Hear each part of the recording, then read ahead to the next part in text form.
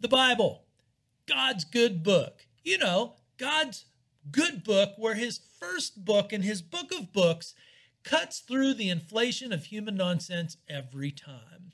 And it's because God identifies himself with the Abraham, Isaac, and Jacob that really does cut through the inflation of human nonsense, because this is God's funny family.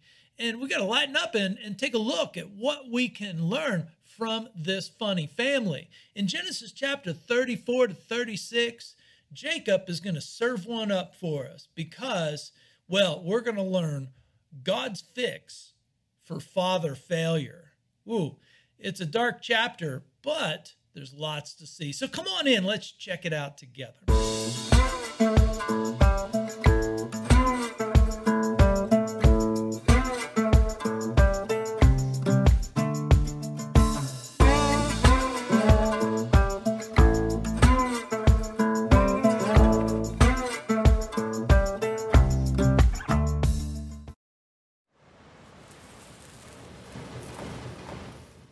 So glad you're here at the Biblical Channel. We just want to help people ring the chamois of life to the best of their ability. We want people to sound like the smartest people in the room when it comes to the Bible. We don't want any credit. We just want you to sound better when you're talking about God. We just want people to talk well of God because we should be talking well of God. It's us that we should be talking, disparagingly against. But God, we should be talking well of him because he's given us a great book and given us a great picture of him, ourselves, and the life and the world that we're living in. So that's what we want to do here at the Biblical Channel. Now, one thing's for sure. We all know the world is a mess. And we all know that men are behaving badly. And that describes most of the mess. And we all know that father failure, it really describes most men who are behaving badly. And so we need a change. We need hope. And God gives us change and hope. God in the Bible identifies the mess that we are making so that we can see the fix. And that's what these chapters in Genesis are going to do for us. God wants us to be real, like he's real. And he will help us, and he is the fix. That's the name of the game. So before we dive into Genesis chapter 34 to 36, let's just pray the way the Lord Jesus teaches us how to pray. Our Father in heaven, hallowed be your name. Your kingdom come, your will be done on earth as it is in heaven. Give us this day our daily bread. Forgive us our debts as we forgive our debtors. And lead us not into temptation, but deliver us from evil. Golly gee willikers, that's the real rub, isn't it? Deliver us from evil. Anyhow, let's lift our spirits and take a journey back into Genesis chapter 34 to 36. And let's read this, with a little bit of a sense of humor and a lightheartedness, because Jacob's going to serve one up for us, and it's dark, so we need to keep our sense of humor about us. All right, well, let's dive into it. We have Genesis chapter 34, and I suppose it's good we would kind of remember where we've come from so that you get why this scene is impactful as it is. Because I think for most people, they skip the Bible when it comes to this one. There's nothing, I think a lot of people get confused. There's nothing to be confused about. God says what he says, and he means what he says, and we need to pick up on what he's saying. Anyhow, we remember Jacob's story. He was in Haran, and he's out of Haran, man. He is out of that sits in Laban with his uncle Laban, man. He had stepped in it so many times with that guy, and now he is heading south. And that's good news because he's heading south to where he said he was going to be. Jacob, at this point, remember last week, this guy should be on a massive spiritual high because not only has he wrestled with God, and not only has God given him that name that he wrestles with God and men and prevails, but he's also reconciled with his brother. Because remember, when he went to Laban's house up there in Haran, Esau wanted to kill him, and he had a hit out on him. And so Jacob comes back to find out that Esau is happy to see him. He's happy for all of his good fortune. And so Jacob should be riding a spiritual high. His confidence in God should be high. And maybe it was for a moment. And we should, remember that Jacob, from the beginning, when he was on his way to Haran in chapter 28, he vowed, after, God had revealed himself in a dream, he vowed that he was going to go back to his father's house in peace, Isaac. And Isaac was living in Abraham's old homestead. And that's exactly where Jacob should be, since he's now the recipient of God's blessing. So it makes good sense that Jacob would vow to get back to his father, into his father's house in peace. And then in chapter 31, God puts an end to Jacob's time in Haran, where with Laban, he says, it's time to go back to your father and his kin. So then Genesis chapter 33 is Jacob, sending word ahead to Esau that he's coming home, because he's really afraid of how that's going to go. And so Jacob tells his brother, meets up with his brother, and everything's fine. And they're all slapping on the back. Everybody's happy in Genesis, or in chapter 33. Esau says, come on with me. And Jacob says, no. I got to go so slow because my herds are really delicate. I can't really keep up with you. You go ahead. I'll meet you in Seir, where you live, Esau. And had Jacob gone to Seir, where Esau lives, he would have passed through his father's house. So this sounds like a great game plan until you read the end of Genesis chapter 33, and then it's like squirrel for Jacob. I suppose we ought to call it the proverbial squirrel, because Jacob doesn't see a squirrel, but what he does see is bad news. Jacob gets distracted because he's passing by Shechem, which in this story you can't get confused, because Shechem is a Canaanite city, but it's also the name of the son who's kind of on the stage in this episode. So this is a Canaanite son's name, and it's also the name of the city. So it seems like Dad, whose name is Hamor, he actually names his son after the city. Makes sense because they're in charge of this city. Anyhow, that's beside the point. Jacob buys property outside of this Canaanite town. What about going to Esau's place? What about going to Seir? We gave him credit. We gave Jacob credit last time for maybe not wanting to, disturb the good thing that was going on between him and his brother by telling his brother to go ahead. But now we doubt his motives, because now this scene starts reminding us, the end of chapter 33 starts reminding us of Abraham's nephew Lot. And this would be Jacob's uncle, right? Great uncle. And we remember Lot, had fed Abraham a line of crap about, where he wanted to go. Turns out he just wanted to buy property outside of Sodom because, the Canaanites, had, let's just call a sexy thing going on. Well, it wasn't too sexy for everybody, but the Canaanites, by reputation in the Bible and elsewhere, have a reputation for raping outsiders. Yeah, they rape men and women, both. They're non-discriminatory about that. They'll rape any outsider, which is odd because, it's not odd. Most cultures during this time, they were fairly moral with themselves, but when it came to outsiders, they were simply debaucherous. Anything goes when it comes to a stranger, which makes the Bible so incredibly different than the rest of the literature and habits going on in the ancient world, because the Bible says take care of the stranger. Anyhow, we don't want to get lost. What we should feel whenever we get to end of chapter 33 is there's a debaucherous debacle coming our way.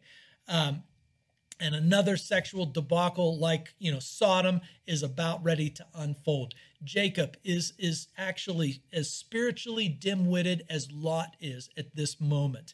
And a lot more so than Esau is. Esau is showing, growth, in God. Jacob, he's backsliding. And so chapter 34 is all about father failure and the world that father failure creates. Abraham and Isaac, they had the good sense to keep a healthy distance, from those Canaanites. But this scene should have never happened. Jacob should have never bought that property, and we know it coming in. And this is what happens. Dinah, the daughter of Leah, whom she had borne to Jacob, went out to see the women of the land. And when Shechem, the son of Hamor, the Hivite, the prince of the land, saw her, he seized her, and he lay with her and humiliated her. Man, this is all on Jacob. For the first time, Jacob is showing some real spiritual depravity here. And spiritual depravity always gets people hurt. That's right. And so the scene goes on. This young man, Shechem, his soul was drawn to Dinah, the daughter of Jacob. He loved the young woman, and he spoke tenderly to her. So Shechem went to his father Hamor, and he said, "Get me this girl for my wife." Now Jacob had heard that Shechem had defiled his daughter Dinah, but his sons were with the livestock in the field, so Jacob held his peace until they came. Hamor, the father of Shechem, went out to Jacob to speak with him. The sons of Jacob had come in from the field as soon as they heard of it, and the men were indignant and very angry because he had done an outrageous thing in Israel by lying with Jacob's daughter, for such a thing must not be done. But Hamor spoke with them, saying, "The soul of my son Shechem longs for your daughter. Please give her to him to be his wife. Make marriage with us. Give us your daughters and take our daughters for yourselves. You shall dwell with us, and the land shall be open to you. Dwell and trade in it and get property in it." Shechem also said to her father and her brothers, meaning Dinah's father and brothers, "Let me find favor in your eyes, and whatever you say to me, I will give. And ask for me a great bride price as a gift, and I'll give you whatever you say to me. Only give me the young woman to be my wife." Well, the sons of Jacob answered Shechem and his father Hamor deceitfully, because he had defiled their sister Dinah. They said to him, "We cannot do this thing to give our sister to one who is uncircumcised, for that would be a disgrace to us.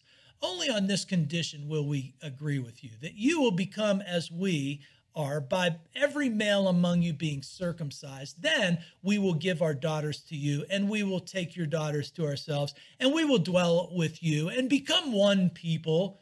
But if you will not listen to us and be circumcised, then we will take our daughter and we will be gone." Well, their words pleased Hamor and Hamor's son Shechem. And the young man did not delay to do the thing because he delighted in Jacob's daughter. Now he was the most honored of all of his father's house. And so Hamor and his son Shechem came to the gate of their city and spoke to the men of the city, saying, "These men are at peace with us. Let them dwell in the land and trade in it. And behold, the land is large enough for them. Let us take their daughters as wives, and let us give them our daughters. Only on this condition will the men agree to dwell with us, to become one people, when every male among us is circumcised as they are circumcised.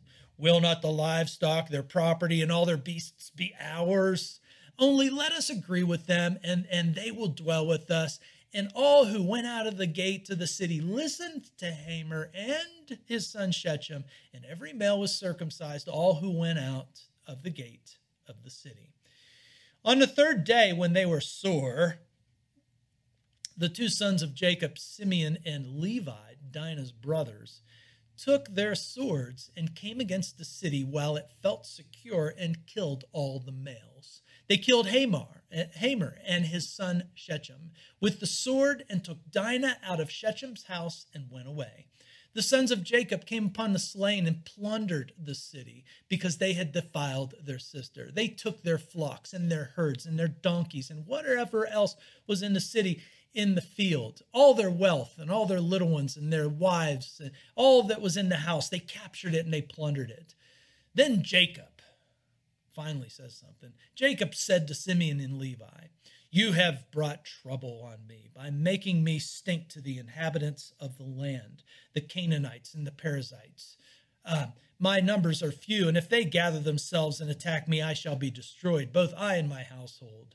But they said, "Should he treat our sister like a prostitute?" Okay, end scene. And man, that is dark. That's as dark as it comes. The rape of a young woman. Man, that just, I don't know about you, but I have a daughter. and that just makes my skin crawl. It makes me anger. I can appreciate the boys of Jacob and their anger.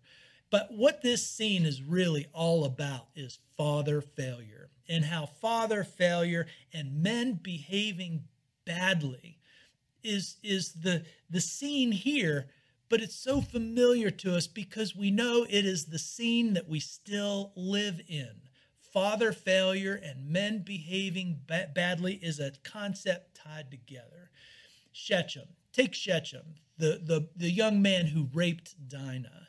What does he want to do? Well, he wants to marry her and talk loving things to her after he has assaulted her and raped her. And the text is very explicit here. The text, is probably rougher than it even sounds in our English passage. He has done a nasty, nasty thing. And what does he think covers himself up? Well, just give her to me and I'll marry her. I love her. I love this girl. Oh, it makes my actions excusable. BS, And then there's Jacob. Jacob, the father of this household, the father of the story of God's household moving forward.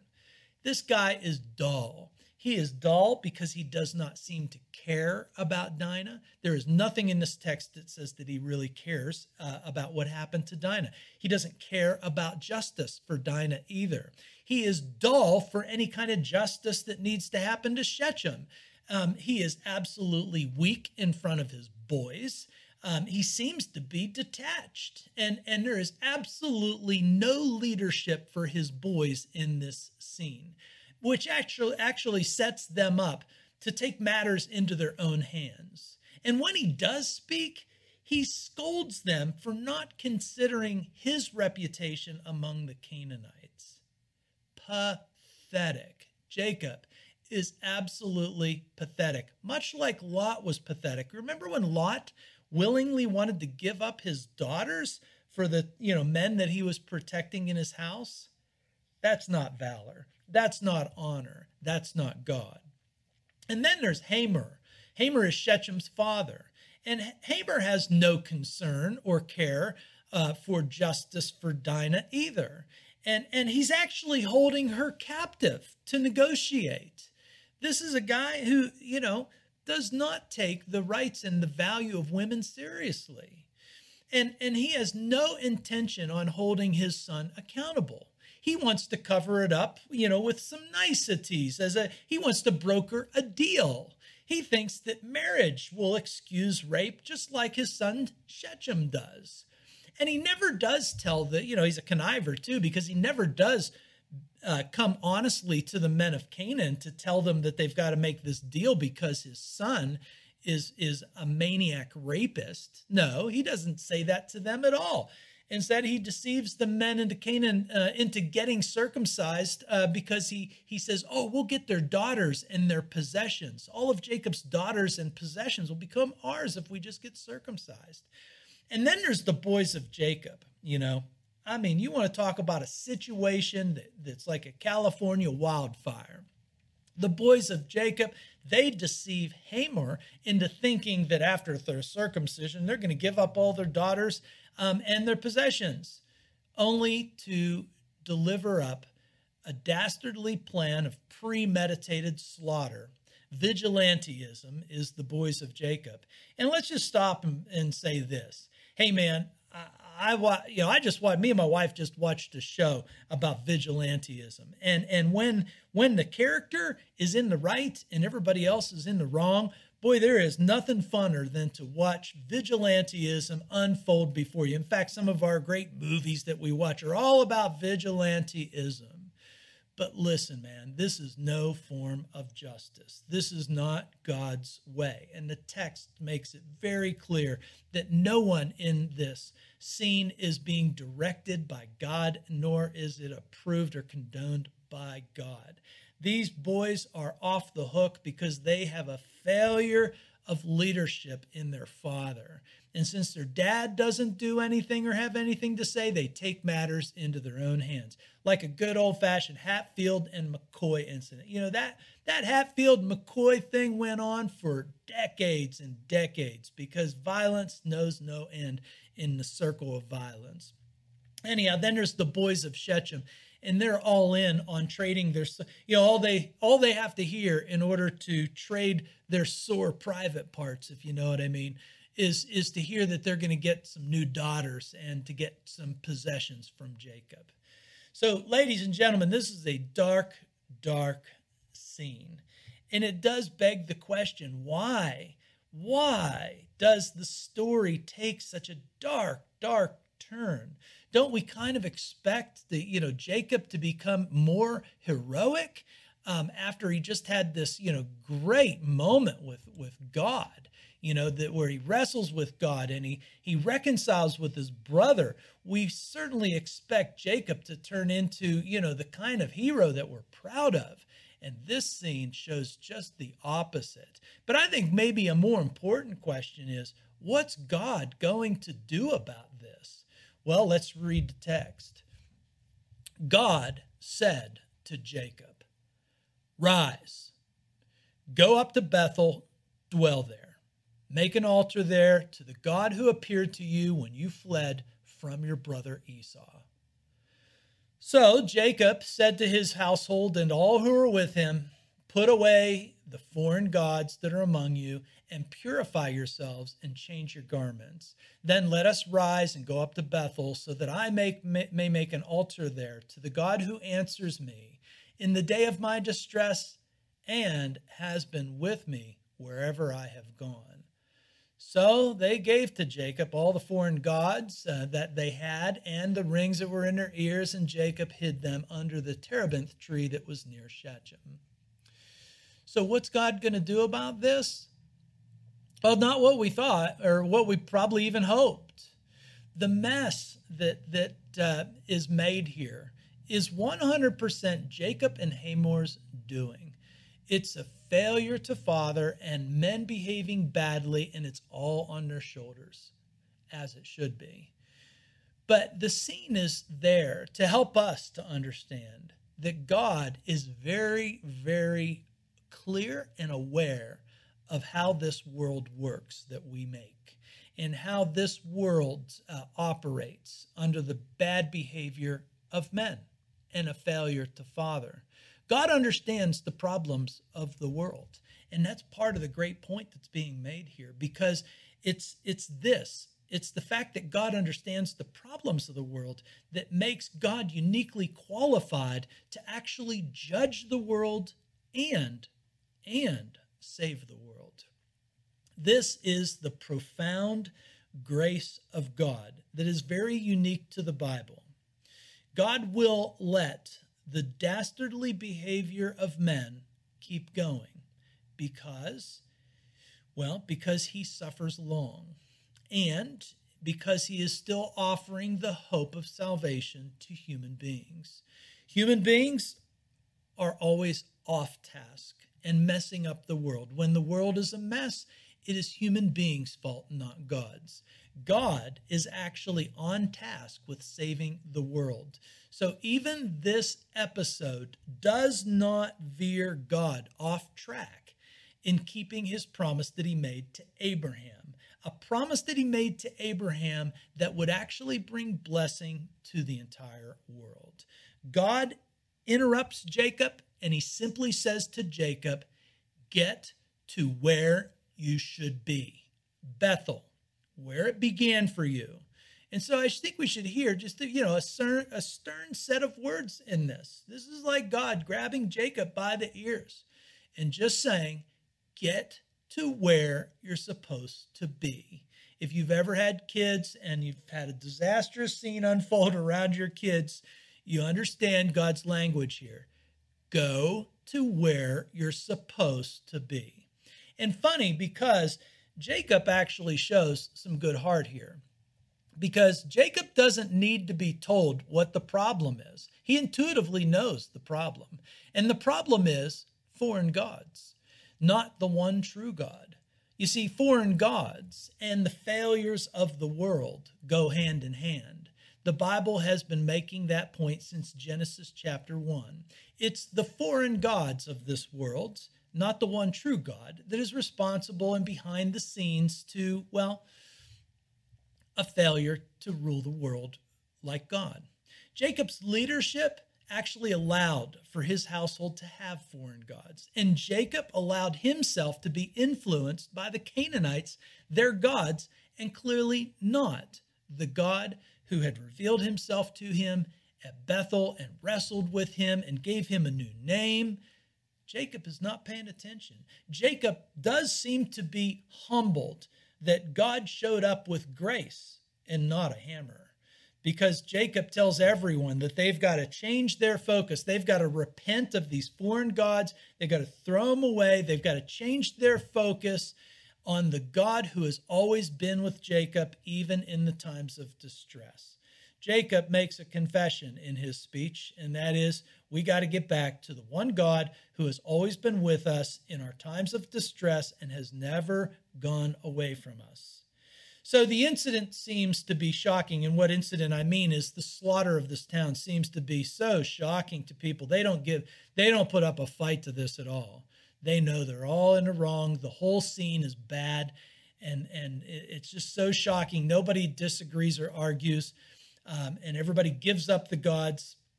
And it just reminds us that the gods of our own making always lead us into the usual problems of this world. The gods of our own making always give us the go-ahead with all of our bad ideas.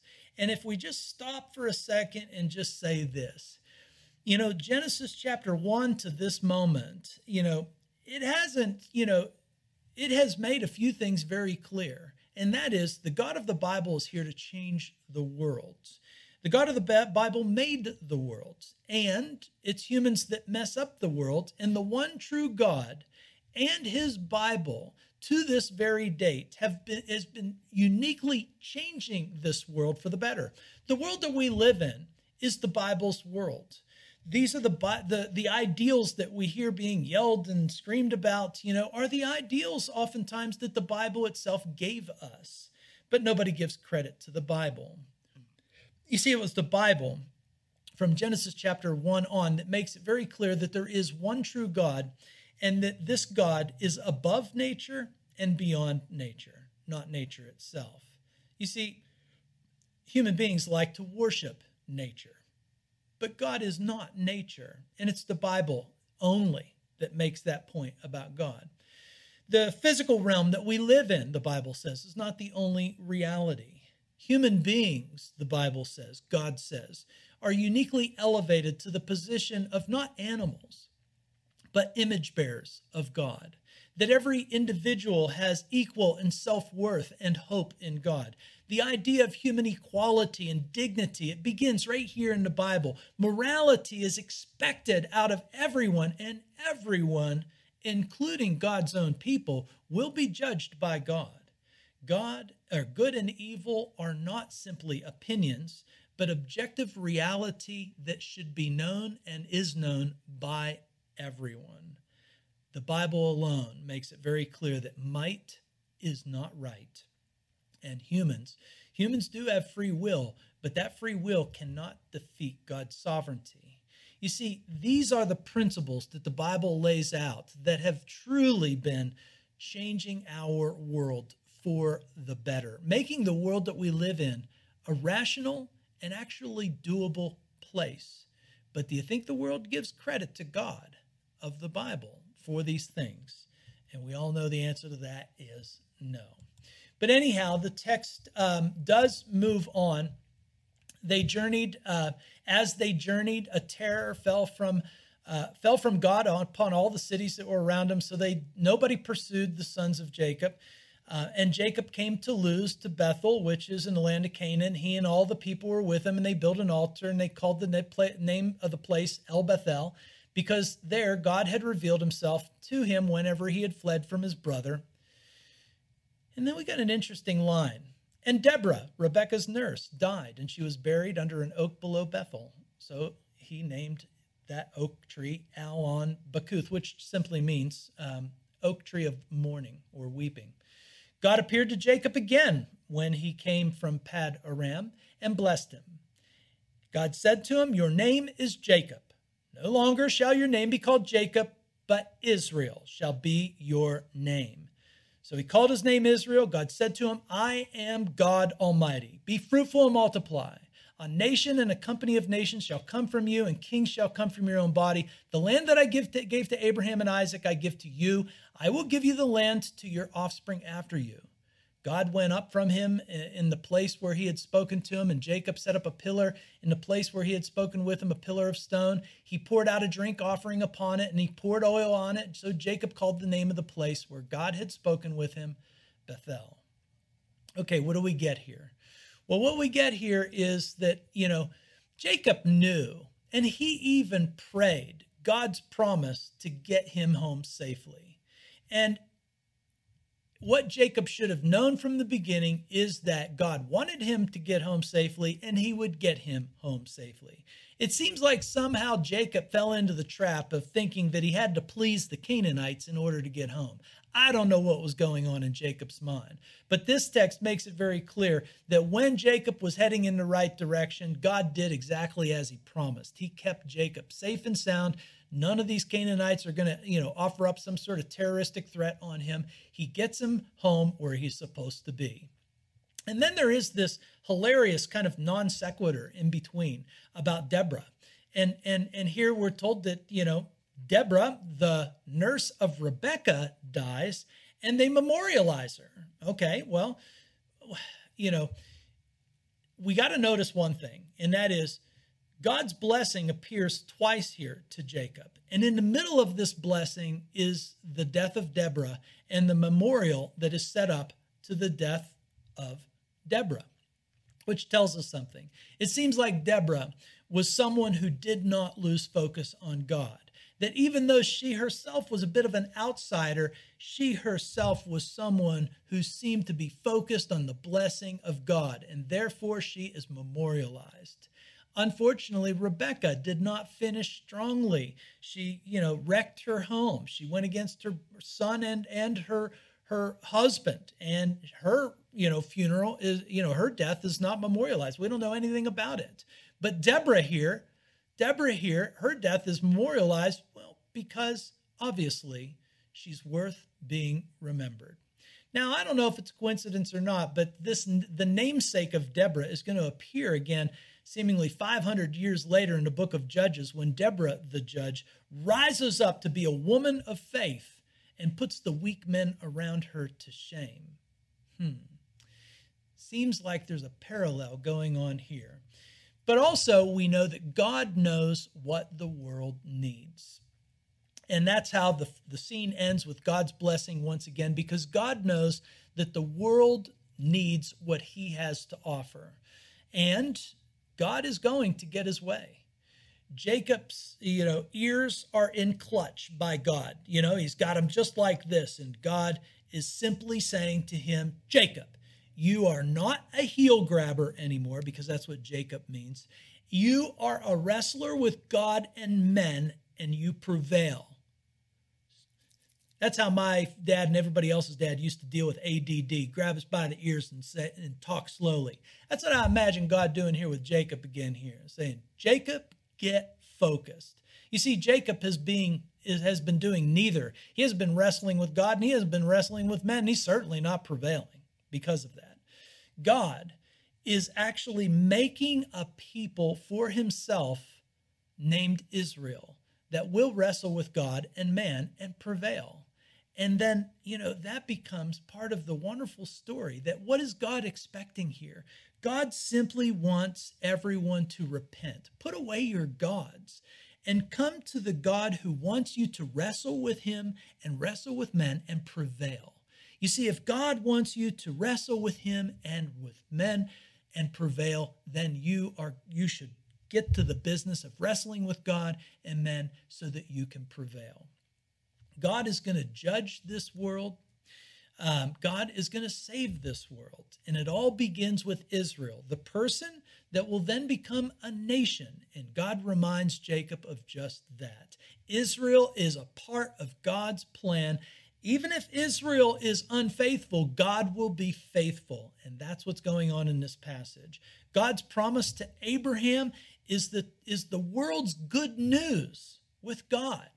And that's what God is sticking with, and he's not going to change at all.